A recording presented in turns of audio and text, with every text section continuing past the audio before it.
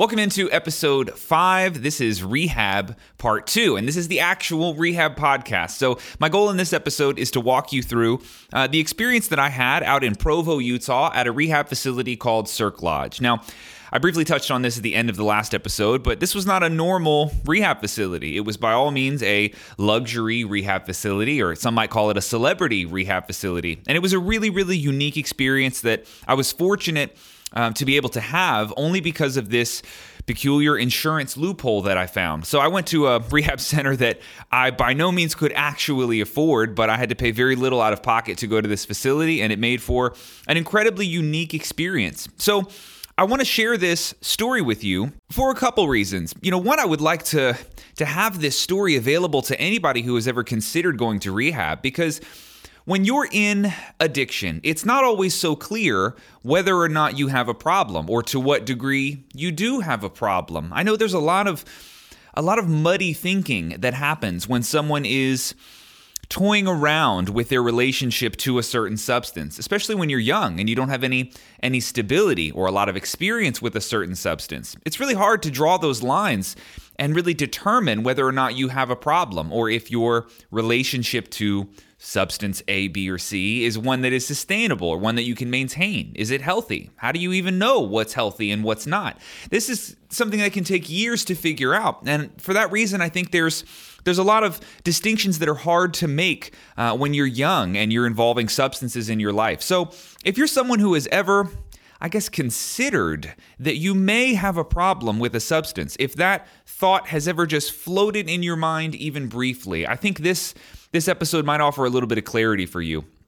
Now, it's funny because I truly don't know that many people who I would define as somebody who, falls in that category of having like an active addiction. I really don't know that many people, though admittedly it becomes very easy to recognize those people post-rehab. I mean, you can smell it a mile away when somebody has a problem with alcohol or any drug, really. It's very easy to discern that in someone. But I don't know a lot of those people. I know a few who I'm definitely not going to name them on this podcast, but, I do know a few of those people, but not many. You know who I know a lot of is this second group of people, and this is really who this podcast is for. Anyone who finds themselves in a close proximity to someone who does have a problem. Because even if you don't personally know someone who is affected by addiction or struggling with their relationships to drugs and alcohol, even if you don't know that person directly, you know of someone who has been affected by someone in that position. And so for those people, if that's you, if you're someone who has a brother, sister, mom, dad, friend, cousin, anyone who you know, and you have this suspicion that they have a problem, or maybe it's not even a suspicion, maybe it's obvious that they have a problem, this episode, I hope, will be most helpful for you, because it will give you an insight as to what rehab actually looks like. When it becomes so clear to the addict that something has to change here and their life has to go in another direction, and they enter this phase of recovery or rehab, or they at least take a swing at something like that. There's a lot of unknowns there. There's unknowns for them because they've never done this before, but even their family and friends who might be supportive of, them going to rehab or entering recovery somehow. There's unknowns for everybody. Nobody's done this before, and so there's a lot of guesswork that goes in, and I'd like to take that away for you. So again, if you're someone who is actively struggling with addiction, or you're toying around with the idea that you might be struggling with addiction, or if you're someone who is related to or is close to someone who struggled with addiction, I think these two groups of people will find this podcast most beneficial. And if you're somebody like me who's maybe in recovery and just enjoys a good war story, then you'll probably like some of the stories that are in here, because rehab is a fascinatingly savage place to live. It is a very wild environment, and it produces some really cool stories. So I got a few of those to share with you. And, of course, fair warning, this will be a heavy podcast in some respects, because I'd like to close this out by sharing with you the stories of 3 individuals that I went to rehab with, because you know my story from the last episode, relatively speaking, what got me into rehab. But my story was unique, and you'll find that every person in rehab has a unique story. We're all individuals, and while there's a lot of strange commonalities between people that go to rehab or people that are addicts, there's also like these supremely unique stories that they all have that really separate them. And you realize that some people have it a lot worse than you. Some people have it a lot better. It's this whole weird spectrum. And so of all of the people's stories, my friends' stories that I can remember from rehab, there were three men in particular that stuck out. And so I want to share their stories at the end. But one of their stories, I've told that story maybe 10 times. I haven't made it through that story without crying even once. It is that difficult to tell, man. It's heavy. It's heavy. But we're not there yet. So let me pick up where we left off on our last podcast.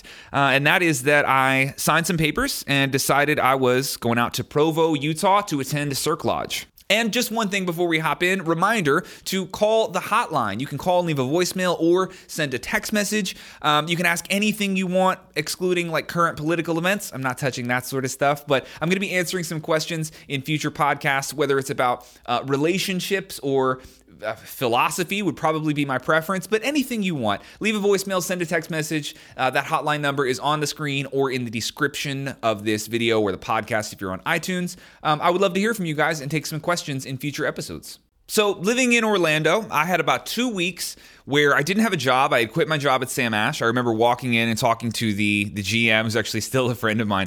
I walked in and I told him, hey man, I got an alcohol problem. I'm going to rehab and putting in my 2 weeks notice. And so my shifts got kind of cut down. I was really barely working. And I was sort of in this celebrating phase, just like depressive celebration, I suppose, because I knew that this was going to be my last 2 weeks drinking. If all of this worked out, I'm never going to drink again, I guess. So I was going downtown, going to bars, drinking a lot, drinking at home alone too, but spending every last penny that I had on alcohol because I was saying goodbye in a lot of respects, right? And so I'm completely broke. The day finally comes. I get on the plane and I fly out to Utah. And I land at the airport and I have $7 to my name. I mean, like $7.50 is what's in my checking account. And that's it. I was absolutely broke. I did not have $1 to my name. Well, I had $7, but I went and spent that last $7 at a bar in the airport. I got a shot of Jack Daniels, and I didn't have enough money to leave a tip. And I told the bartender at this airport bar when I had landed in Utah, I said, this is my last drink probably ever, and I'm going to get picked up here by a guy from the rehab center. And I don't think I'm ever going to drink again. And I said, I'm so sorry. I wish I could tip you because this is a special drink for me. And she said, don't worry about it. And she poured me a double. So I had a double of Jack Daniels, $7, swiped my card. It went through down to, 23 cents or whatever the fuck I had in my bank account. And hit the shot. And man, I was drunk. I drank on the plane. I had drank before I even went to the airport in Orlando. So I was absolutely shit-faced. I got picked up by a guy named Scott. And Scott was holding a sign that said Adam on it. And we went and we got in the Hummer. Cirque Lodge has all Hummers. Of course they do. It's, a little over the top. But it isn't like, it's in the mountains. So you actually do need a Hummer for some stuff, but a little ridiculous. But yeah, picked me up in a Hummer. And so Scott starts telling me his story. I vaguely remember this drive, but he was a tweaker. Which is a meth head, and he had been sober for maybe 15 years or so, clean for 15 years. And so it was kind of cool because you immediately get to relate to someone who's done this already. And the Cirque Lodge and a lot of rehab centers are very intentional about who they place in what positions. So he was a great guy to introduce me to this new community of people. And we had a long drive. I want to say it was 45 minutes or an hour. And he asked, had you drank on the plane? Did you drink before you got here? I said, yup, I'm hammered, absolutely. And I said, that's what it was. He asked me, he said, anything you want to stop and get before we, go into this detox center? Because you don't go straight to rehab. You got to go to detox first. And I just jokingly said, I said a drink would be really nice. He said, okay. I thought he was kidding. And he wasn't kidding. He took me to a liquor store. But the rule was you can't get liquor. You can get anything but liquor. So you can get wine, you can get a beer, you can have your final drink, and I'll hang out with you here in this parking lot and you can finish it. And obviously he knew that I wasn't like completely obliterated, blacked out drunk. So I assume he had a little bit of discernment there. And I just thought that was so cool. Like, what a cool thing for him to do. That is a lot of trust that he was willing to give me right off the bat, because I very much assumed he was breaking the rules. This cannot be standard protocol to give an addict their drug of choice on the way to detox. But he just kind of had this like, fuck it, you'll be all right, that sort of attitude. It was very cool, man. I appreciated that a lot. And so I got this Jamaican beer, a tall boy Jamaican beer that was like 12% or something. It was about like the highest percentage of alcohol that I could possibly get. And I slammed that fucking thing in this parking lot, looking out over some mountains. And that actually put me into like some blackout territory, because I really don't remember a ton after that. And so I remember he takes me to, I forget where this was, but it was a very large hospital. And you basically go to the psychiatric ward, because detox it's a very sketchy environment. I mean, depending on what you're detoxing from, there can be a variety of different experiences. And, it's really the tweakers and the heroin addicts, sometimes the coke addicts. There can be a little bit of chaos, There could be a lot of chaos that happens in the withdrawal process. So you are very much in a psych ward, and the papers that you sign, I mean, they can physically restrain you if you try to leave. That's what a detox is. If detox was easy, you wouldn't need to go to a hospital to do it. You could just do it at home. But it's very difficult. It's very challenging. It's challenging mentally. It's challenging physically and emotionally. Your body goes through a lot. And there's an element of danger with alcohol and benzodiazepines specifically. Withdrawing from them can actually result in death. They're two of the only substances where that can actually happen, Xanax and alcohol. So there is somewhat of a physical danger as well. So he takes me to this hospital. We go to basically the psych ward. I remember signing some papers, and then they started this intake interview. And that's where I kind of lose it. I don't remember what they asked me. I don't remember anything really. I remember them taking my or doing a breathalyzer, and they were just like, well, you are super drunk. And they asked me a bunch of questions, but I don't remember what those questions were. And then they took me to some kind of room, and I fell asleep. And that was kind of all I remember about landing in Utah and going to this detox place. And so my next memory, the first sober memory, was actually waking up in the middle of the night, or being woken up in the middle of the night, by this giant dude who was taking my blood. And this was not optional, right? Nothing's optional in detox. You sign papers. They basically kind of own you. So I didn't have a choice. I just had to roll over, super tired, give them my arm, and they took my blood.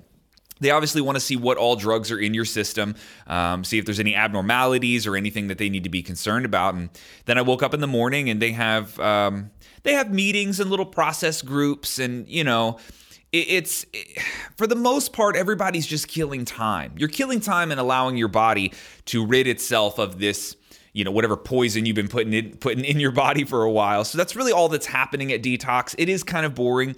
You're allowed to smoke cigarettes, but those are like scheduled breaks where they kind of escort you down to this gated area. It's very prison-y in a weird way, but it kind of has to be, because there are people who lose their fucking minds in detox. I watched people, well, I didn't really watch this specific one. I heard somebody in their room asking to be killed. I mean, literally screaming, kill me, kill me. That's a heroin withdrawal. That's what that looks like. Opiate withdrawal. It's what that looks like, Now, with alcohol is interesting, because all they do is give you Librium. Librium is like a zombie drug. It makes you feel really foggy, really tired, really sleepy, but they can taper you down, and it prevents you from having seizures and potentially dying from your alcohol withdrawal. So that's what they gave me. My physical withdrawals were really not that bad. I had a little bit of anxiety and definitely a lot of trouble sleeping. But beyond that, my detox was totally fine. That's not the case for everybody. I saw a guy grab a bottle of hand sanitizer from behind the desk, one of the desks up at the front of this little ward that we were in, pump a bunch in his hand and try to eat it because it's got alcohol in it. I mean, people lose their mind. They absolutely lose their mind there. And the facility in itself makes you realize how dark this gets because they do suicide checks all throughout the night. Even the doors to your room, it's like a stall door of a bathroom where you can see under the bottom and you can see over the top. So you kind of have privacy, but not really. The doors don't lock, and they come in with flashlights and they check on you like every hour or two. And they do that because people try and kill themselves in this place. This is where we are, So it definitely begins to hit home how serious this is. And of course, in detox, you'll start to question, do I belong here? Because I wasn't about to kill myself. That's not where I was. But they treat everybody the same there. And you realize that this is a heavy environment that we're in. So you make friends in detox. Now, weirdly, I didn't go to detox with anybody that I ended up going to rehab with. The detox, that ward of the hospital, they ultimately send people to wherever they want to go. Some people aren't even going to rehab. They just need a medical detox, and then they do like outpatient therapy or something like that. But of course, also remember, not everybody has to go to detox. I did because I had a seizure, so Circ Lodge made that mandatory for me to go to detox, but not everybody does. So I was in detox for maybe 6-7 days, and finally, taking blood work every day and stuff, that they finally said that I was physically withdrawn completely from alcohol. So I was cleared to go to rehab. So I get picked up from detox. I get taken to this rehab facility. And first of all, let me just explain the building that is Circ Lodge. There's really two main buildings. The bottom building is 110,000 square feet. It is like 3 high schools. It's that big. It is mind-blowingly big. It's 3 stories. There are anywhere from like 25 to 40 bedrooms per story. There's office wings. It's absolutely huge. 110,000 square feet. And then there's another place that's called The Lodge, and the actual lodge is like 2 or 3 miles up a mountain. This is in this beautiful part of Utah. It's absolutely it's like if you've ever been to the Grand Canyon and you see something and you take a picture and you're like, what is this picture? There's nothing that can explain how majestic and beautiful this part of the world is. And so the actual, the main Circ building is sort of tucked at the bottom of a mountain, but if you go a few miles up a nearby mountain, that's where the actual lodge is. So the lodge in itself is like double or triple the price, and this is normally where the real celebrities will go because they need that amount of privacy up there. The lodge in itself holds I want to say 12 to 15 people. So it's still a big building. It's like a big house, but it's much, much more private and a lot more expensive. Where I went was the main Circ building, and that holds, if I remember correctly, 44 people, which is still kind of hilarious because you don't need 110,000 square feet to hold 44 people. But there are a lot of staff that actually lives on the property. And there's also they kind of function as a halfway house sometimes where there's transitional living. So you do, let's just say you went to the rehab center and then you graduated after 3 months, but you're not quite ready to go out into the real world. You could still live there and work there for 6 months or so, where you do go out and you have a job, but you kind of come back and then you help around the facility, cooking and cleaning and things like that. And it's a very, very large staff. There were probably more staff members than people there, because you have to remember, this is well over $1,000 a day per person. So they have enough money to hire all sorts of employees to do all sorts of wild shit. But one of the craziest things about this building that I didn't know until I went there is that this building was originally built by Donnie and Marie Osmond. It was built for I think it's called the Donnie and Marie Osmond Show back in the 70s. So that's what this facility was originally intended to be. It was a film and TV production studio, and one of the biggest of its kind. Now, after the Donnie and Marie Osmond Show was canceled or taken off air for whatever reason, they converted this place into just a normal film studio, like a film production studio. So there were all sorts of crazy computer rooms and different rooms that had obviously been film sets. There was a full-blown recording studio in here just for audio. I mean, you could definitely tell that this was used to make super high-budget movies dating all the way back to the 70s. If you've ever seen the movie Dumb and Dumber, there's a scene where they go to this banquet and they're wearing the purple and the orange suits, and they pop this bottle like champagne or wine, and the cork goes flying and it kills the owl that's up on stage for like some charity event. That entire scene in that banquet hall, that was shot in the ropes course of Cirque Lodge, or what was turned into the ropes course. So back in, I guess, the early 90s when that movie was filmed, Cirque Lodge was not yet Cirque Lodge. It was still a film production studio. And who knows how many movies or parts of movies were filmed in various places of that building. But I do know that the ropes course of Cirque Lodge was actually that scene. So I haven't watched that movie in a long time, but it kind of gives you an idea of the sort of things that happen there. And when those movies were being filmed, variety of movies were filmed there, all of the actors and the crew and the staff and everybody involved in the production of that movie would actually sleep in this building. That's why there were so many bedrooms, and that's why they had the recording studio and these different film production sets, things like that. Now, the amenities at this facility were relatively absurd. I mean, there is an equestrian therapy center, so they have these like really elaborate high-end horse stalls. There's a ton of horses there. You get to go horseback riding and train with the horses, which I thought was a little bullshitty at first, but it's not.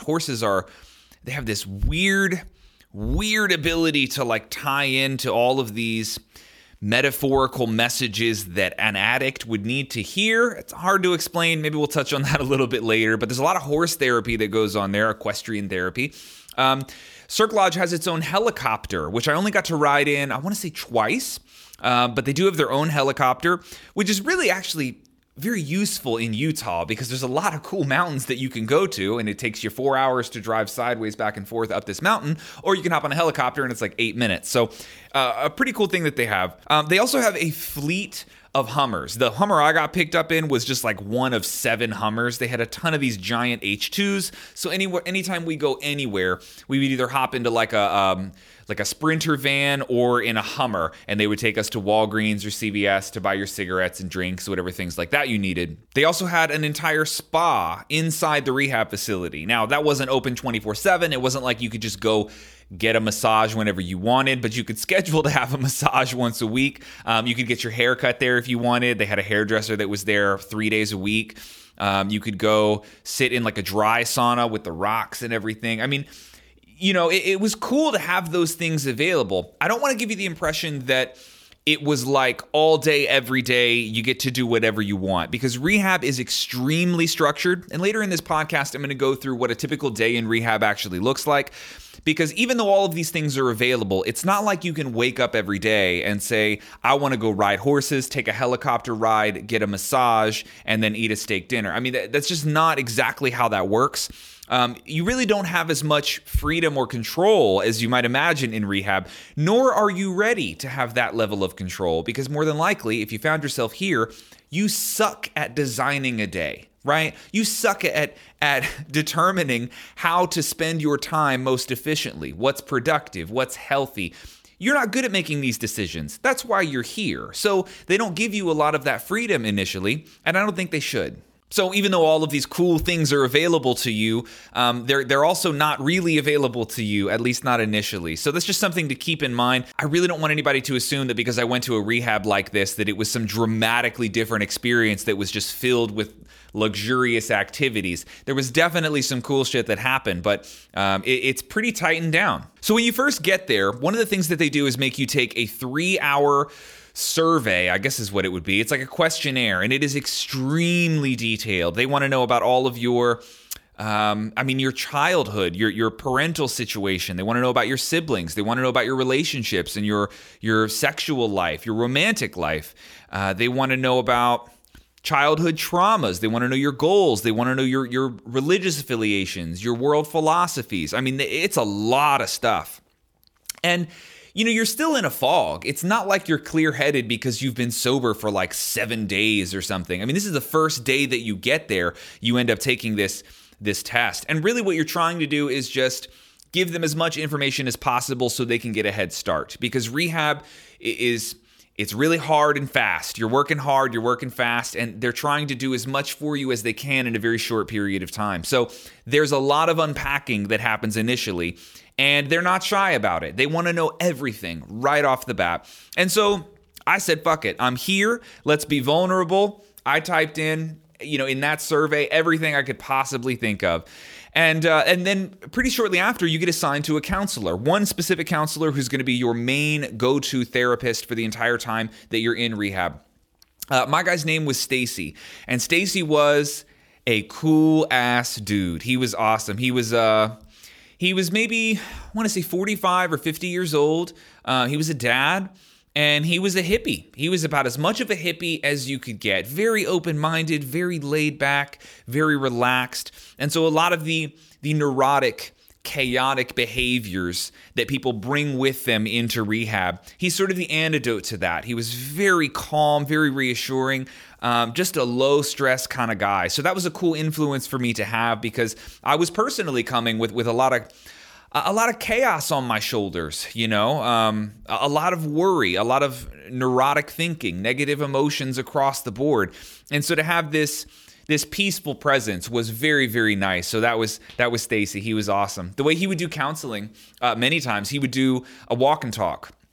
So he wouldn't want to go sit in an office. He had an office, but I only went there like 2 or 3 times. Most of the time, he would just come steal you from wherever you were, doing an activity or in a group or a meeting. And he would take you to like a river nearby, and we would just do a lap around this little river. He would find, he knew the area, but like an old bridge that would be over there. So we would walk out to this bridge and sit on the side of the bridge or skip rocks at a river. That was his style of counseling. And I liked that. I liked getting out and moving. A lot of times when I talk and when my mind is moving, my body needs to move with me. So you may have noticed from this podcast, I move my hands a lot when I talk. Italian could be a little bit of that. But if I'm on the phone with somebody, even here at the house, I don't sit. I'm out in the yard, pacing around, moving. So for me, that was really helpful to have someone who was like into the physical motion as we talk. Let's get everything moving. And so I have a lot of great memories of counseling sessions with him, just walking through the woods or skipping rocks at a river, just moving. So Stacy was awesome, and he made a big impact on me in my time there. Now, another thing that happens at rehab that nobody will tell you about is that you get piss tested all the time. When you're first there, it's like 3 to 5 a day. They say it's random, but kind of, sort of. I mean, they will just yank you all the time and just hand you a little cup. And they have it's a strip test. And it basically has like 50 different strips on this test for every drug on the planet. I mean, they can tell if you had smoked like K2, which was like synthetic pot that was sold at gas stations back then. They can tell if you had different psychedelics. I mean, all sorts of stuff that you wouldn't even think to test for. A 50 panel, that's what they called the actual test. It was 50 different substances or compounds that they could test for. And this isn't a normal piss test. It's not just like they hand you a cup.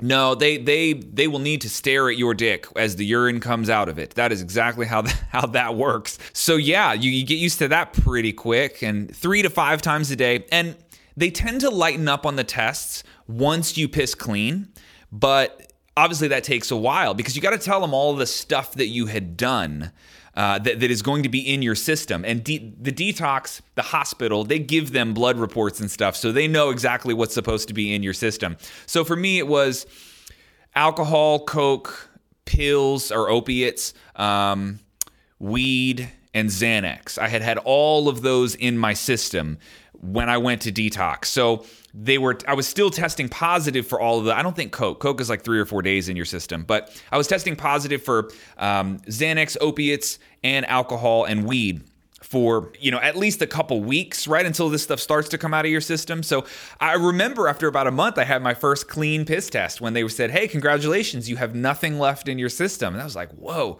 that's been years. It's been a long time since I've had that. So that was cool. But yeah, a lot of piss tests.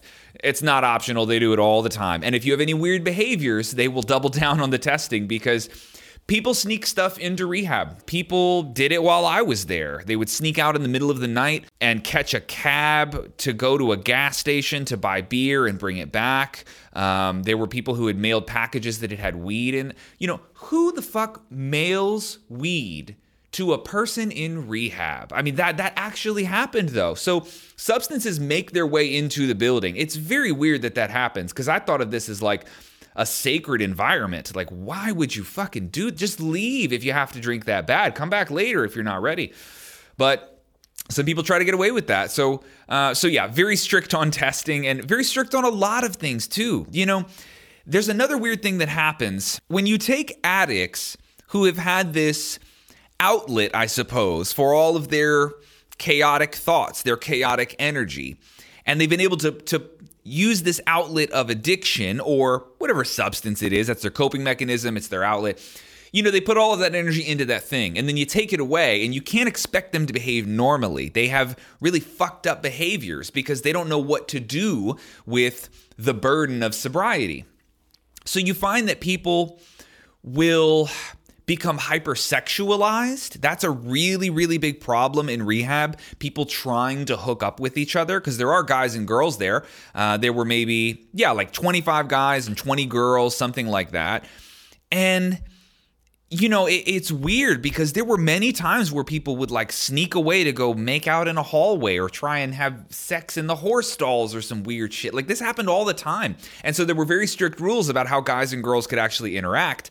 You could only be around each other in the presence of staff. You weren't allowed to share couches unless a staff member was in between you. Like really, really strict. And I thought it was kind of ridiculous at first because I wasn't at all interested in like hooking up with somebody in rehab. But it was a real problem, and I quickly understood why they had to be so strict. And they try to lend you some credit in that everyone here is adults. Everyone was 18 or older. But at the same time, like, just as a general rule, you can't fucking trust these people. These are like freshly sober addicts. And so you're seeing these strange behaviors sort of emerge. And this was one of the themes that I noticed right away.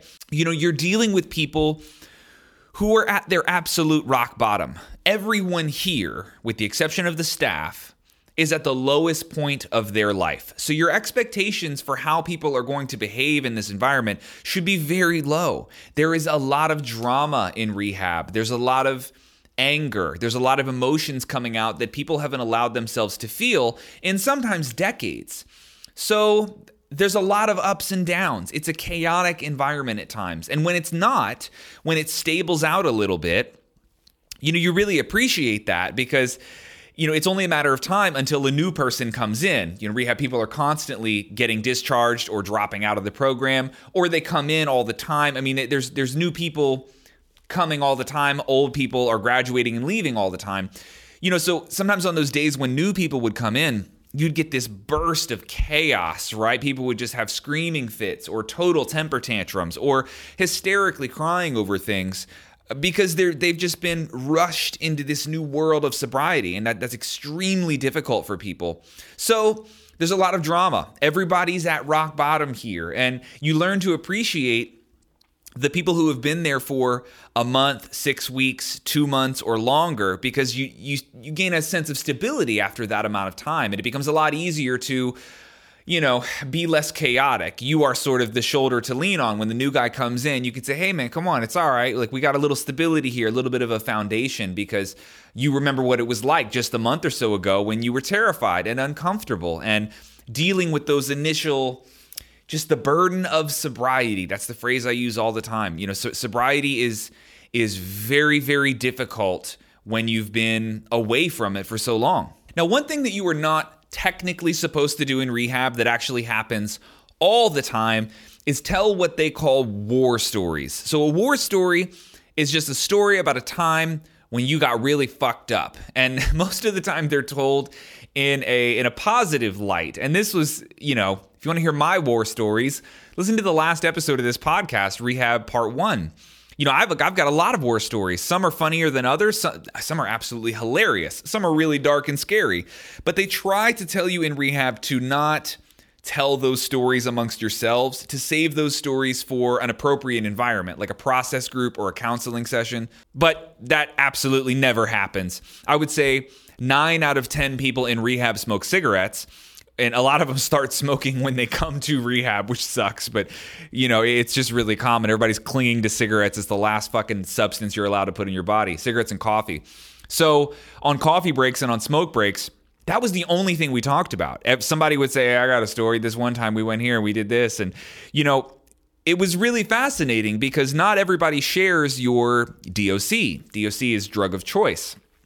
So as an alcoholic, it was really fascinating to hear stories from the tweakers. I mean, they have some wild ass stories. Meth will make you do some weird shit. So those were really fun stories to hear.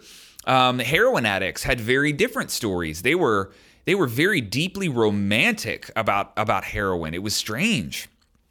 And so people had all sorts of different stories. And we would trade them all the time. I mean, it was like trading playing cards or Pokemon cards or some shit. It was just everybody had a collection of stories, and it was really fun to pass those around. What the rehab center doesn't want you to do is to glorify your addiction. And I understand where they're coming from, but I also think that relating to other people who have been in your position and laughing together about some of those stories, how ridiculous they are, as we're all now in sobriety and we can kind of talk about this like, what in the fuck was I just doing? I think it's important. I think it is an important part of rehab. And I think in a certain sense, the facility in itself understands that that's going to happen. They just try to warn you like, hey, don't go so far down that hole that you're beginning to miss these stories, or that you tell them in such a positive light that you think you could go back and that it wasn't actually that bad. I think that's what they're a little concerned with. But it's fun. It's a fun part of rehab. And one thing that you learned there, this is one of the first lessons that I learned, is that when you're drinking or in the depths of addiction, your threshold for laughter becomes very low. And what I mean by that is that it's very easy for you to laugh when you're fucked up. Everything's kind of funny, right? I mean, you're in this chaotic daze, right? So if you get drunk, you're probably going to laugh at some stuff. It just sort of happens. If you're doing coke all the time, yeah, you're going to find some things funny. So your threshold for laughter is very low. But your capacity to feel the joy that laughter is supposed to invoke in you, that is diminished. So you laugh a lot in addiction, but it's not the same kind of laughter that you have when it's more organic and free of the influence of a substance. So in rehab, you do laugh a lot less, I would say, because you're sober and sobriety is really boring at first. And so it takes a lot to make you laugh. But when you do laugh, your mind, and I don't like this word, but like your spirit goes to a different level. There's a different depth of joy that you're able to experience with the clarity that sobriety brings. So you don't laugh as often, but when you do, you just fucking roll with laughter. It is a powerful experience because in a way you realize that you haven't laughed in years.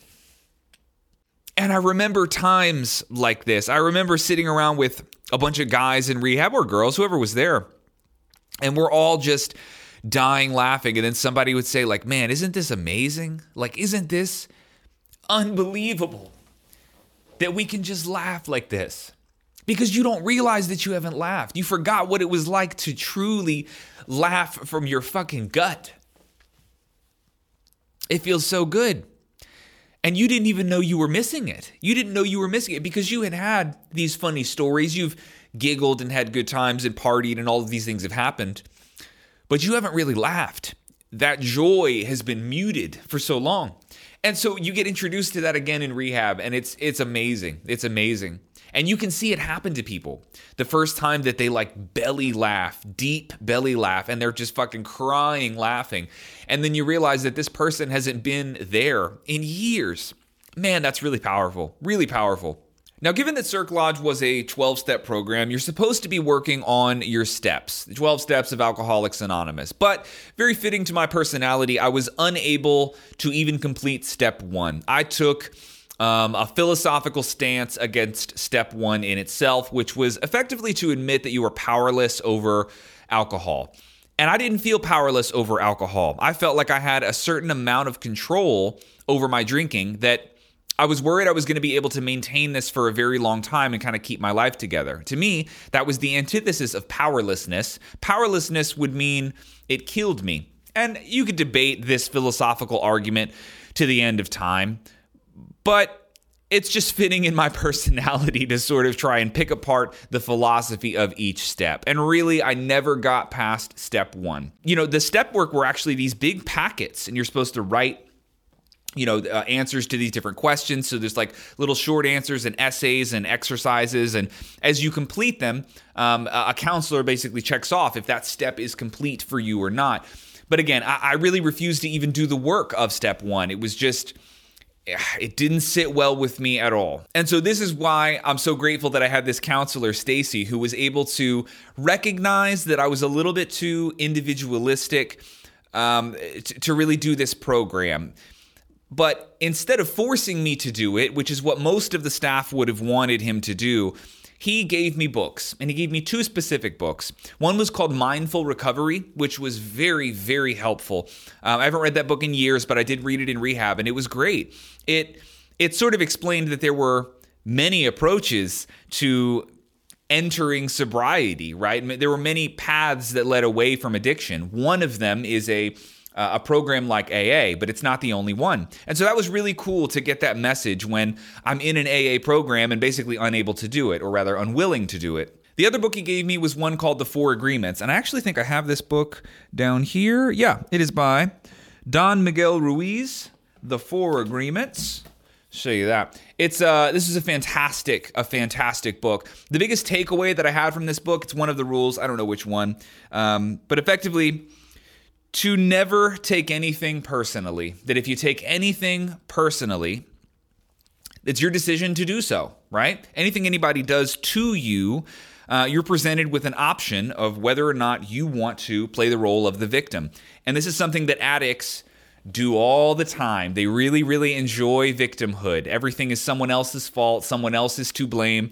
The world is out to get them. And the rejection of responsibility is almost natural for somebody in addiction. And so to hear that whenever anybody does something to you, intentionally or unintentionally, it is your decision to take that personally, that resonated with me strongly. And I realized that I needed to have a higher level of personal responsibility if I wanted to move forward in sobriety. I needed to take ownership to a degree that I had never taken ownership before when it came to my addiction, my addictive personality, my addictive tendencies, that I had to take ownership over those and not look externally for an explanation, that this is all on me and that's how it's supposed to be. I am no victim. So those 2 books really helped me a lot in sort of my setting up my mental framework within rehab, because I was kind of sort of doing these steps on the side. I was entertaining some of the ideas that they presented. One of the steps, you have to call people and apologize for things that had happened that you had done, making amends. It's the phraseology that they use.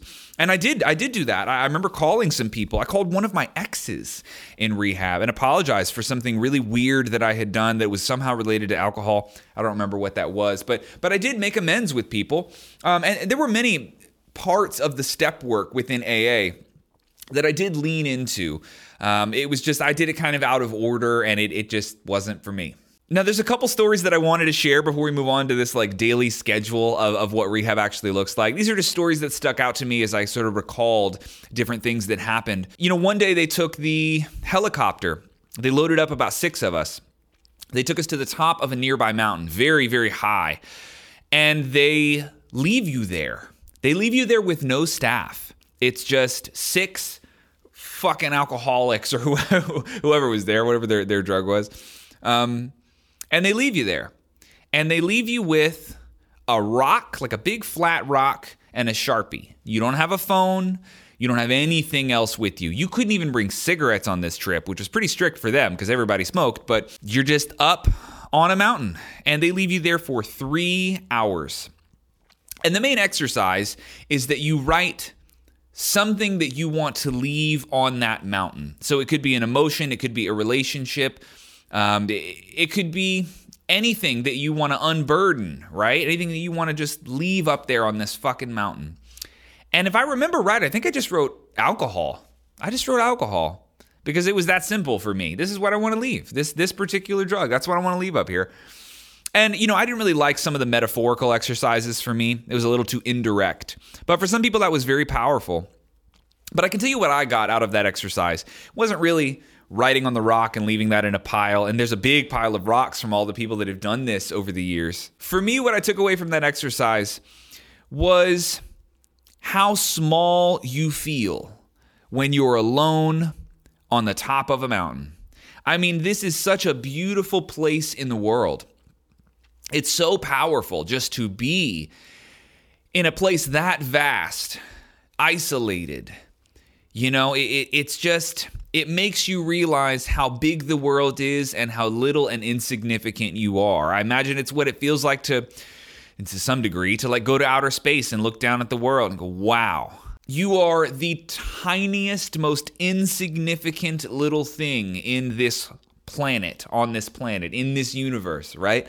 You're nothing. You're nothing. My problems are a joke compared to this planet where we are. It makes you feel small, and it humbles you in a way that addicts need to be humbled. Because sometimes addiction and different substances will magnify your problems, and they feel disproportionately big when they're really not that big. They're not that big at all.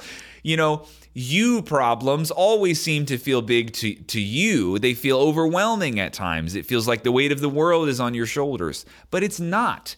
You are small, and sometimes you need to be humbled. And if there was one reason why I think you should seek out a rehab that's in like a crazy location at the very least, is because Earth itself, the planet itself, and just the geography that was this place, it does that to you. It humbles you in a way that I didn't think would really matter. I didn't think it would be relevant that we were in the mountains. I just thought that would be cool. But it was a lot more than that, man. It being in such a vast geographical environment does something to you, and it just comes with its own fucking message in a weird way. So that was a really powerful experience for me, for sure. And another thing that Cirque Lodge was very good at was giving you individualized attention. There is a lot of group therapy, and there's a lot of group activities that you do, but it's not all group oriented. They do understand that people are individuals and they have their own individual needs and requirements. And so I remember one time, the owner of Cirque Lodge, his name was Dave. Dave was a big old burly man. He was a strong guy. He used to be a drug runner, and he had some crazy stories. He used to work with the cartel. This was a wild dude, but he'd been sober for a very long time, and he was very wealthy. And this guy was a force, man. He was like a presence to be around, booming voice, very big individual.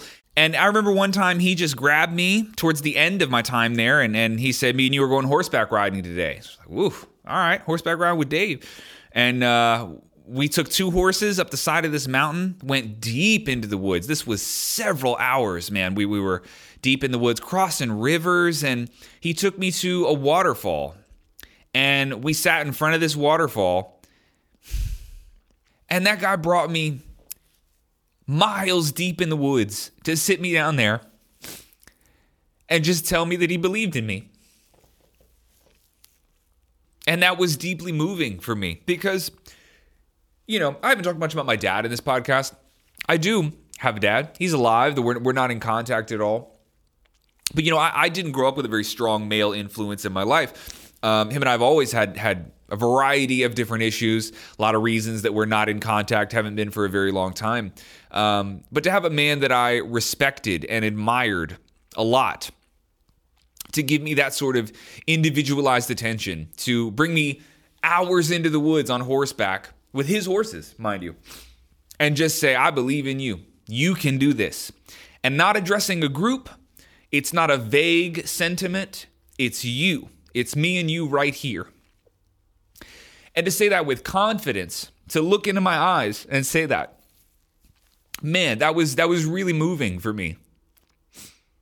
And you encounter a lot of these very powerful people in rehab, people who are deeply passionate about this field, about this topic, this lifestyle of recovery and addiction psychology.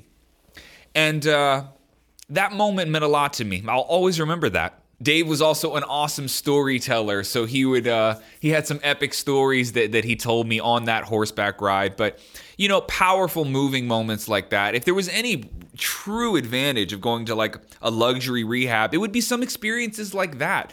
Because it's not just that I get to ride a horse. You can go ride a horse for $65 at a farm near where you live, right? It's not just that you get to ride a horse, but it's that we're in this crazy environment with this awesome person who has the time to dedicate to one individual person, to take them to this remote location and to tell these powerful stories. I mean, that sort of stuff was so awesome. The helicopter ride, right? Like those kind of experiences, while very isolated and undoubtedly luxurious experiences, those were very, very powerful. That's not to take away from a rehab facility that cost a tenth of what a place like Cirque Lodge costs. I just want to explain to you that there were some of these events that were deeply moving, and it made it easy to justify why you would go to a place like this. So now I'd like to take you through what an actual day in rehab looks like, because I think it's hard to imagine exactly what a day would look like in a rehab facility. I certainly didn't have any idea what my days would look like. But the important thing to remember is that it is hyper-structured. You have very little freedom. If you do have some leisure time, it is scheduled, right? So let me just take you through what a day in rehab actually looks like. You would always wake up at a very specific time, and it's pretty early, like 7:30 a.m. Is when they would tell you to wake up. You'd have 30 minutes to go make your coffee in their kitchen there, giant, luxurious, like community kitchen.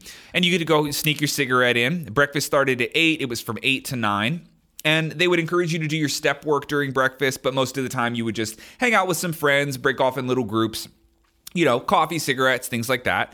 Then you would typically go to the gym if you wanted to go to the gym. If you didn't want to go to the gym, you had to do some other kind of physical activity. It was mandatory. So there were groups that would, if there were some older people in rehab, they would just go on a walk like around the facility or on the property. Some people would go on short hikes nearby. But a main core group of guys, and plenty of girls too, we would hop in one of the Hummers and then go up to the Gold's Gym there and work out there. So that was really cool. Another weird detail is that you get to eat really nice food and basically as much as you want. And when you don't have to pay for it and you're not fucked up on drugs and alcohol all the time, you get hungry. You get real hungry. And so I was literally powerlifting and eating like steak and rice all the time. So I got huge in rehab, not fat huge. I left there and I weighed 188 pounds. I weigh 150 on the nose right now. So imagine me with basically 40 pounds of muscle on me. I was big. I was really, really big when I left. Not jacked, but just like rounded out and barrely because of the amount of weightlifting and food that I was eating. So I got really big. So yeah, you go breakfast, then you go to the gym or do some sort of physical activity. And then you around between 10:30 and 11 a.m., you would start a process group. So a process group is group therapy, and group therapy can go a lot of different directions. Sometimes it would be focused around one person. If one person had had a particularly rough day or the night before was really rough for them, or they had some issue that they wanted to focus on, the whole group would kind of be around them, and we would all sort of do a group therapy session around this person's issue. If there was a new person, it was really common that we would all sort of focus our attention in the process group on that person. It just sort of depended what was happening. And it was kind of nice because on days when you were doing good and there was nothing for you to really bring to the group, you could just help somebody else. You could offer your insight or your opinion, or you could just sit back and kind of learn. Or if you had something that was truly bothering you that you wanted to bring up, you could get the feedback of 10 or 12 other grown men at the same time. So that's about how big the groups were, maybe 10 or 12 people at a time. But group therapy, really, really helpful, really cool environment. And you did that every single day. It was about a 90-minute to like 2 hours every day. Then you would break for lunch. And by the end of lunch, maybe 1 p.m. or so, then you would go and do your private counseling session. Mine were normally around 1 p.m. So that was it was maybe, I want to say 4 days a week, not every single day because your counselor doesn't work there 7 days a week. But, you would go for like an hour or 90 minutes and have your private therapy session, which I just want to say about therapy in general. I'm a huge fan of therapy. I'm not in counseling now, but I have been periodically throughout the last 10 years, even long out of rehab. And the way that I perceive therapy and counseling is just like a personal trainer for your mind. If you were to have, let's say, an hour to yourself to sit down and brainstorm about your life, running thought experiments, planning your future, trying to solve problems that you have emotionally or in your romantic relationships or in your job and your career path, I think there's a strong argument to be made that hour of that thought experiment, that planning, that brainstorming would probably be better if you had someone to help you do it. Someone who was trained in psychology, right? For me, what's analogous to this is like going to the gym. Like you can go to the gym and work on your body for an hour, but I don't know if there's a strong argument that you wouldn't have a better workout if you had an expert like a personal trainer, they're helping you do the workout. And so I see counseling in this way. It's not that I'm unable to solve my own problems. It's just that having someone assist me in these brainstorming sessions, in these problem-solving attempts, and having someone there to help me do that, it just seems to be more efficient because I'm sitting down with an expert who can sort of guide me, correct my thoughts a little bit, or offer some external influence, some other opinions from an outside perspective. So I think it's incredibly valuable. I don't think you have to be a fucked up person to get counseling. I don't believe that at all. I also don't think counseling is in any way an admission of your failures, right? It's merely admitting that you can do a better job at problem solving if you had some help. And if you can't admit that, it sounds like you got a bit of an ego problem, right? Now, with that said, you do need to make sure that you are compatible with your counselor. There are counselors whose personal style might not fit very well with you. That's definitely a thing. I've had counselors who I didn't get along with very well. But when the fit is good and it makes sense, I think it's a super healthy thing to do in your life, right? At any point, even when things are going well, I think counseling is a pretty healthy thing to experiment with. So if you've never been, if you've always had weird thoughts about counseling and psychiatrists and psychologists, give it a shot, man. Give it a shot. I think with the right person, when that match happens, it can be a beautiful thing. So after your private counseling session, then you would go into a group activity. Group activities at Cirque could be anything from yoga to rock climbing. They had an indoor rock climbing area. They had a ropes course there, so you could do that sort of stuff. We went bowling several times, different group activities where they would, load everybody in the Hummers and go out and do something around town. They try to keep it somewhat normalized, so you are interacting with other people in the world. It's not they try to not make it too much of a bubble sometimes, which I did appreciate because you feel normal at a bowling alley, right? At least you can see other families and other people around. So they try to do that, and it was definitely helpful. You could go hiking all the time, and then horses. You could do that sort of stuff as well. There was a lot of cool things that we did. Paintballing one time. A lot of people went golfing. There was a golf course nearby. So it was cool. There was always a group activity every single day.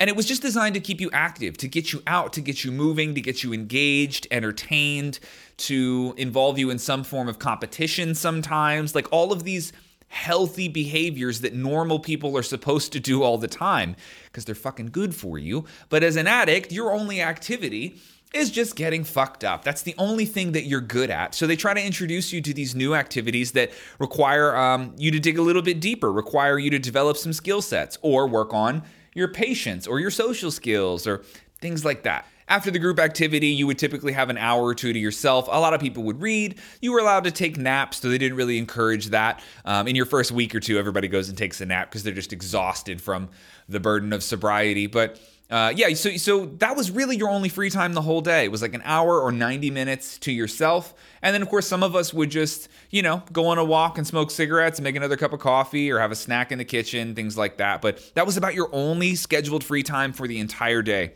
Then you would go to dinner, and then we would always go to a night AA meeting. Sometimes the AA meetings were held at the facility. That was probably 3 nights a week or so. But a lot of the other times, they would bus all of us over to a local church or I don't know, wherever they have AA meetings, all sorts of different places. There are actually houses that are I guess owned by AA in and of itself. Like the whole place is like halfway houses will do AA meetings all the time. But there were places like that, or just like little office buildings where they would have AA meetings and they would have 5 meetings a day. So we would go to the night meetings most of the time, but it was mandatory that you would go to one AA meeting every single day. And some of those were helpful. Some of them were boring as shit and totally not worth your time. But it was cool because it wasn't just Cirque Lodge people that were in these AA meetings. There were other rehab facilities that would come there. So that was really interesting to talk to other kids in rehab, but a different facility. And then you would also just meet totally normal people who just lived in that part of town and were going to an AA meeting. So there's a lot of interesting stories that you'll hear, a lot of interesting people that you'll meet at AA meetings, and it was intended to be relatively social because after the AA meeting itself, there's a lot of social time, hanging out, drinking coffee, telling war stories, things like that. So it was very cool. It sort of normalized the community that was recovering people in recovery from any type of addiction. And they also took us to different types of meetings. It wasn't just AA. They took us to gambling or Gamblers or not, whatever it is, the one for people addicted to gambling. We went there. We went to NA meetings, which is Narcotics Anonymous. We went to open AA meetings, which means you can bring friends and family members can come. And then we went to closed AA meetings where everybody here has to be actively in recovery, right? So different styles of meetings. They took us to all of those. It's a weird little community, but went to meetings every single night. And then afterwards you would come back. Normally we would do something like play a game of volleyball. They had a gym there. We would do stuff like that. Or just have some sort of group game night. We would do things like that. And then you end with a devotion. And I don't mean devotion as in like Bible study. It wasn't like religious in any way, but just sort of like a closing message for the day. What did we learn today? What did we take away from today? Like another little miniature process group. And every day was just a slight variation of this. The group activity would change. The subject of the process group would change. The topic in your private therapy would change. But for the most part, this was every single day. From the moment you wake up till the moment you go to bed, it is scheduled. And I think this is a really important thing that happens in rehab because, again, you suck at designing a day. That's why you're here, because you don't really know how to design or be the architect of your own day in a way that serves you, right? You end up wasting a shit ton of time in addiction just doing stupid stuff, or you dedicate hours and hours, these giant chunks of time in your day just to getting fucked up, as though that is an appropriate way to spend your time, right? So the structure is very necessary, it's very helpful, and it's one of the things that I think I valued a lot from rehab, because even though I was a higher functioning addict than many of the people there, I still wasn't good at knowing how to spend my time appropriately. And so having these days, these schedules forced upon you, where we're going to the gym, we're eating a healthy meal, then we're talking about our problems, and then we're doing something in a group situation, then we get our social time, and then having that structure laid out for you was just tremendously helpful. And if you ever go to rehab, that is something that you can expect. And lean into that schedule. It is very good for somebody in that position. And now I'd like to share with you 3 stories from people that I went to rehab with, just to illustrate the different things that bring people into rehab. Because I was very fortunate in that I chose to go to rehab, and that is definitely a theme that you will find is true among people that are in these facilities, is that when somebody decides to go to rehab, it is way better than if they are forced to be there. There were many people who were there as the result of like an intervention where they didn't want to be there, and man, they had a lot harder of a time leaning into this new structure, leaning into this program, leaning into their recovery. It was a lot more difficult for them because ultimately they didn't really choose to be here. But the people that chose to be in Cirque Lodge, man, we universally seem to just have an easier time with this program, because why would we have chosen to be here if we didn't want to do it, right? It was a lot easier for us to lean into to the difficulty that was this program. So that's a big distinction. That's a big distinction for sure. But one particular guy, I'm not going to say his name. He has a very specific name that some people may recognize. Only guy I've ever met with this name. But he was an Italian kid, and he went to the University of North Carolina. And he had only went there for his first year, and he dropped out. And he dropped out because he sold drugs, mostly weed, but sold a little coke and a little pills, things like that.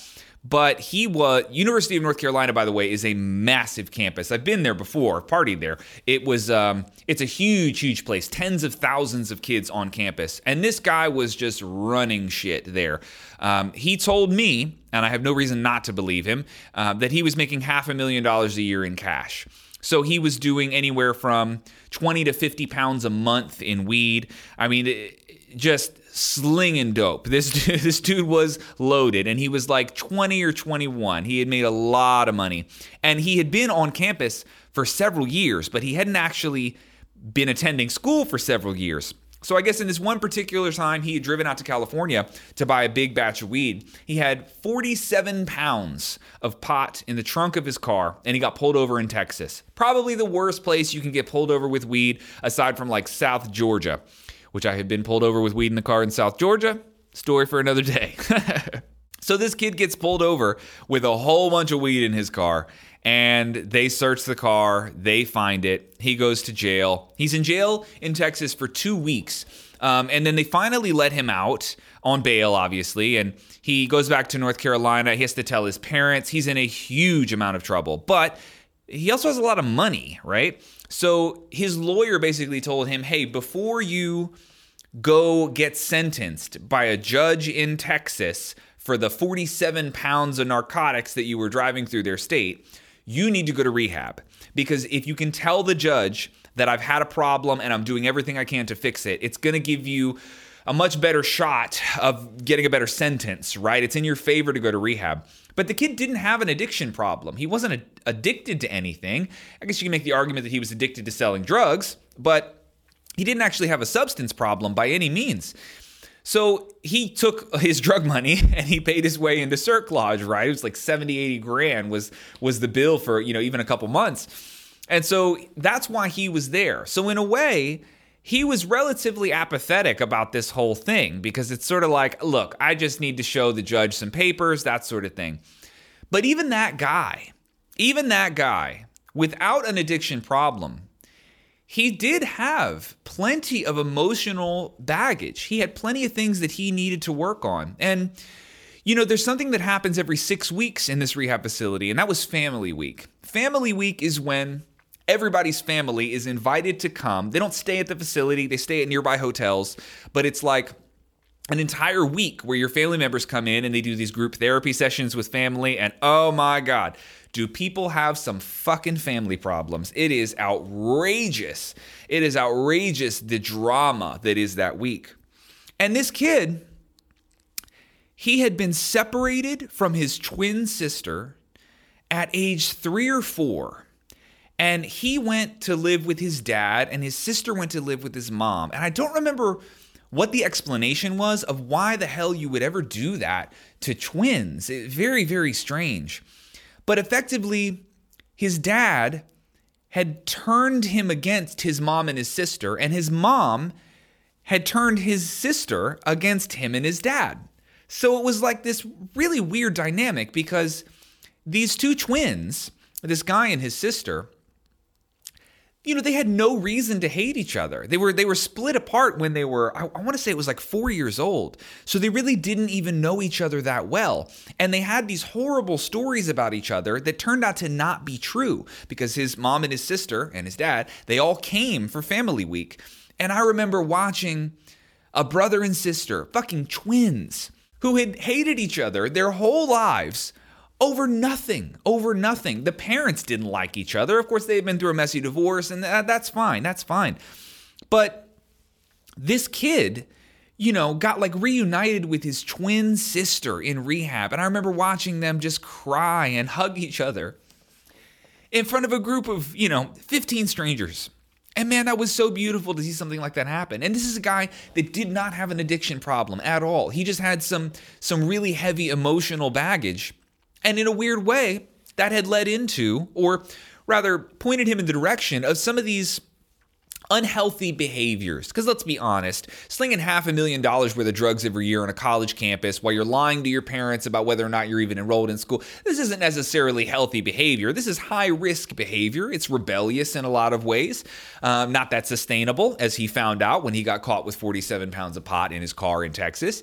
And I imagine he did spend a couple years in jail after he got out of rehab. But, it was just interesting to hear stories like that because everybody ends up in rehab for a different reason. And his was just fascinating. So I always remembered that guy. And man, I hope he's doing well. I didn't keep in touch with him specifically, but he had a fascinating story, and it was powerful to be in close proximity to somebody who had such a crazy family story, and to watch them begin healing that right in front of me. Man, that was really powerful. And so there's another guy whose story I want to share. Actually, 2 more here. So this is 2 of 3. This guy's name was Eric. And Eric was a cool-ass guy, man. Him and I Him and I did stay in touch after rehab. I still have his contact information. I haven't talked to him in a couple years, but I don't think he would mind me mentioning his name here. He was pretty open about everything. And Eric was in a band that was pretty successful, but he actually came to rehab off of an intervention. His band and then his family and a lot of other friends made a video of all of these times with him either on stage with his band or just before and after shows in different party environments of these crazy things that he had done and how chaotic his behavior in his life was. And he was a happy guy. I mean, he wasn't like morbidly depressed or anything like that. He was a really happy, sort of a fun guy. But his behavior had become really sporadic, and chaotic in a lot of ways. And so his band and his family had made this video for him, and they played it at this intervention that they had for him.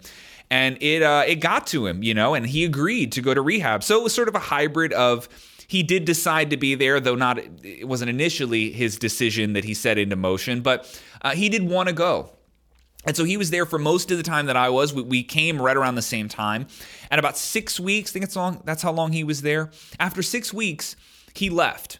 And we all, you wish him the best of luck, hugs and everything. And, you're so excited for them to go back out in the world. And he was back the next fucking day. The next day, he came back to rehab. And all of us had this, first of all, this was like a strong-minded guy, strong personality, a big old tough dude.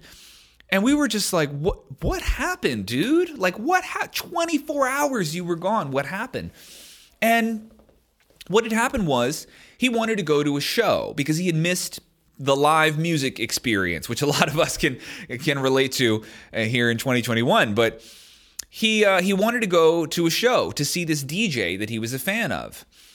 And he goes to the show. He's in the front row. Well, the DJ recognized Eric from the band that he was in and said, "Hey, man, come on backstage with me." So Eric's like, "Oh, man, super cool." So Eric goes backstage, and this DJ, who was a famous DJ, said to Eric, he said, "Hey, man, do you want a drink?" Eric said, "No, I got out of rehab yesterday." And the DJ said, "Oh, man, I've been to rehab 5 times. That's a bunch of bullshit. Here you go." And Eric was not equipped to say no in that situation. He wasn't equipped at all. And he said, "Yep." And he drank, and then he got shit-faced, and then boom, back at rehab the next day. And to me, that demonstrates the vulnerability that people have, even coming right out of rehab, that there are certain situations that you are not going to be able to handle.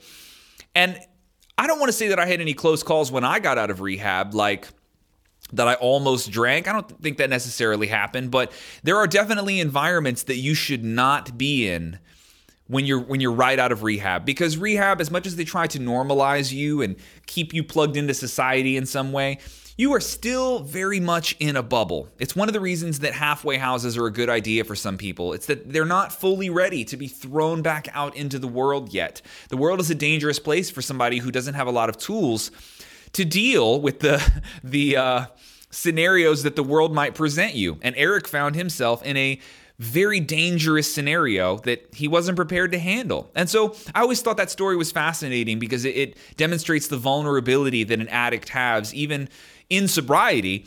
It takes some time to build up some armor for those situations, to gather the tools so that you're able to exist in the world without falling back into addiction, right? Because that's your comfort zone. So I want to get a lot more into this in episode 3, which is much more about the long-term stability and some of my views on my sobriety and how I look at that. But I just thought that was a fascinating story. So that was Eric, good dude. And ironically, he actually met a girl in rehab. They got married, and then they had 2 kids. So anyway, yeah. Cool story there. Eric's an awesome guy. Eric, if you ever see this, shout out, brother. Sorry, I should have given you a call before doing this episode, but I know him well enough to know I don't think he would care. So that's Eric's story. And this last story is going to be the hardest one to tell. It is also the most powerful story. Not even close, really. Of all the stories that I got from rehab, this is the heaviest hitter. This is a wild one. So there's a guy named Sean. Sean was in his late 30s, 38, 39 years old. He was a real estate agent, But he had got into real estate a little bit later in his life because he was actually a semi-professional soccer player all throughout his 20s. And if I'm not mistaken, it was some sort of injury, or maybe just age in of itself, that prevented him from going any further in his soccer career. And so he went into real estate, and they lived in Texas, him and his wife, and they had 2 kids that were age, at the time, I want to say like 6 and 8.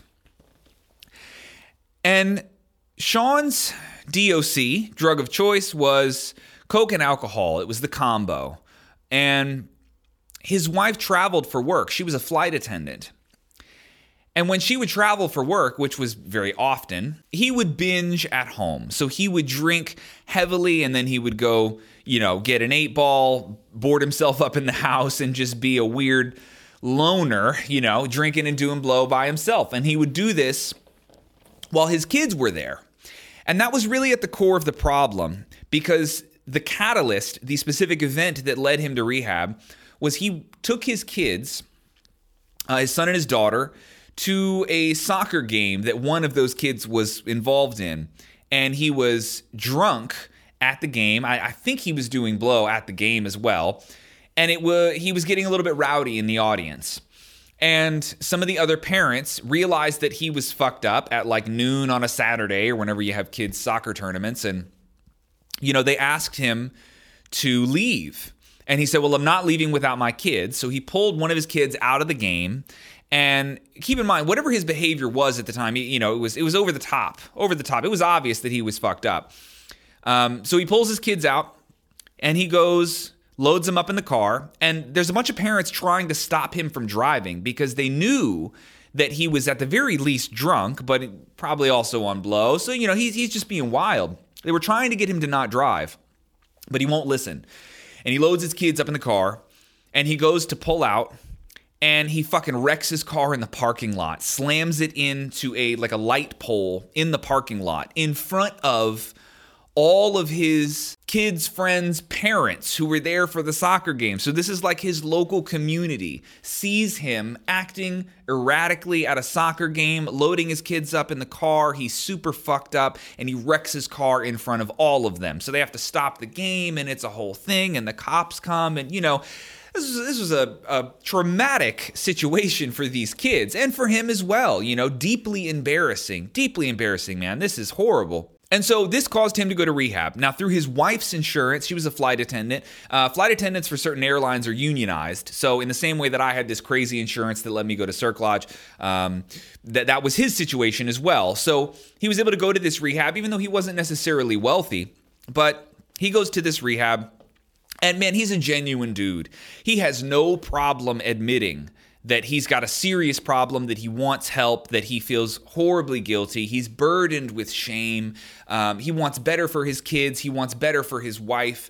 He leaned into the program, man. He really, really leaned into it. And he was a good guy. And then Family Week happens, and his wife comes there. And we're in a process group that, for one reason or another, turns into it's their process group. It's about him and his wife. And she was a really sweet woman, really, really nice. But you could tell that this woman had been through a lot with him, with this addiction. She had been through it, man. She had tolerated this bullshit for a long time. I mean, they had been married 10 or 15 years, right? And she was fucking done, man. She was not scared to let him know how big of a deal this was. And she made it abundantly clear that this is your last chance. There will never be another chance after this. This works, or you don't see your kids again.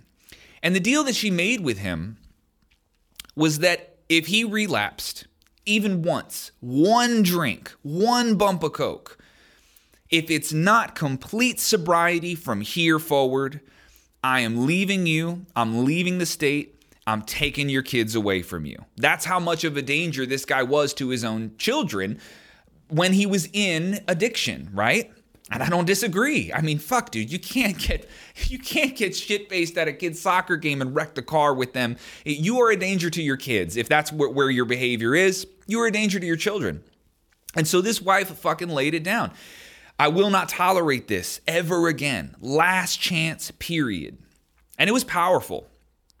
And we're in a room with 15, 20 people. They're in the middle of the room, 2 chairs. We're all surrounding them. It was intense.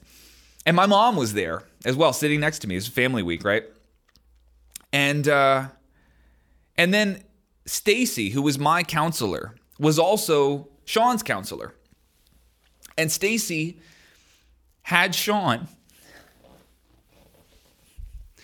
He had him get on one knee and propose to her to restart their marriage. God, and every fucking person in that room was crying. Every single person. It was so powerful. Because he's admitting how much he fucked up. So much so that you got to make the promise all over again. I got to make a brand new promise. Fuck the first one. You got to throw that one away. I blew it. I'll make you another one. A brand new one. The last one. And so that was probably one of the most powerful moments in rehab, for sure. Watching that man ask him to marry her again. And he gets out of rehab. And he was sober for several months. And then he relapsed. And his wife kept her promise. She took his kids. And she left. And he put a shotgun in his mouth in his garage. And he killed himself. I don't consider myself to be a spiritual person. I lean a little bit more in the data, logistical, scientific direction. But addiction is a fucking demon. If there's evil in the world, how much further do you have to look? That man almost lost everything, and he got it back. And he couldn't keep it. He didn't have it in him, And he went from being in this beautiful situation of redemption, of forgiveness, of a fresh start. You get your family back. It's not over. You got it. You got it back. We're on the right track. You're sober. Your wife is with you. She stayed with you. You renewed your fucking vows. You can fix this with your kids. They're young. And he blew it. And he took his own life. And it's stories like that that keep my passion for this topic alive. Because if there's anything I can do with my knowledge and experience in this category, in this realm of addiction and recovery, if there's anything I can do here to help shit like this happen less, I'm gonna do it. Because that story, it hurts me. That was my fucking friend. I knew that guy.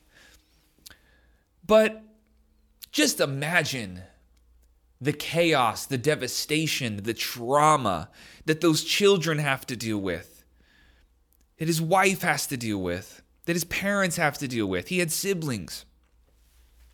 The wave of destruction that addiction can cause, that a suicide can cause, that was directly related to, drug and alcohol abuse.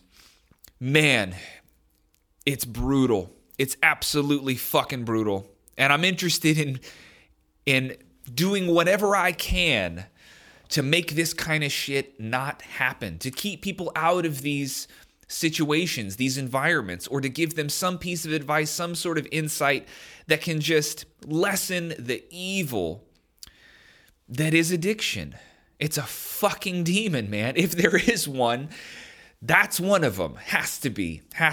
It's that ugly. It's that vicious. And so I tell you these 3 stories of Sean and Eric and this other guy whose name is so specific I won't mention. But, I want to somewhat normalize the addict, I suppose. For someone who's outside of this world, I want you to understand that addiction can touch people in a variety of different ways. It's not picky. It's not picky at all. And so in closing, I really hope this episode was able to give you an insight as to what rehab is like, to the types of people that you will see in rehab, and that they're not all the same. They have really varied, really nuanced stories. I don't think my personal story was anything like a lot of the other people that were in rehab. They all had these really unique stories, and addiction is kind of peculiar in that way. While there are some common threads between a lot of the people that you'll find in rehab, there's also these crazy differences, and I picked those 3 stories in particular preceding my personal story because I thought they showed a lot of contrast within these people, within this community of people that are trying to fix their life, And so I think we'll leave it at that for today. That was my rehab story. Now, there are dozens of other stories from rehab that I could have shared, but these were some of my favorites, some of the ones that I think will be the most insightful, and I think some of them are the most powerful. And, I want to revisit this topic in the future, but at the same time, this is not a podcast about addiction or recovery. Again, I don't identify as somebody in recovery actively. I'm just a guy who had a problem with alcohol that in one way or another sort of solved it and found some stability, and I've got my own thoughts about that. And that's sort of what episode 3 in this series is going to be about. It's the last one where we're talking about addiction and addiction psychology. And I want to share with you what I've learned 10 years later. It'll be 10 years since I've had a drink of alcohol this upcoming September.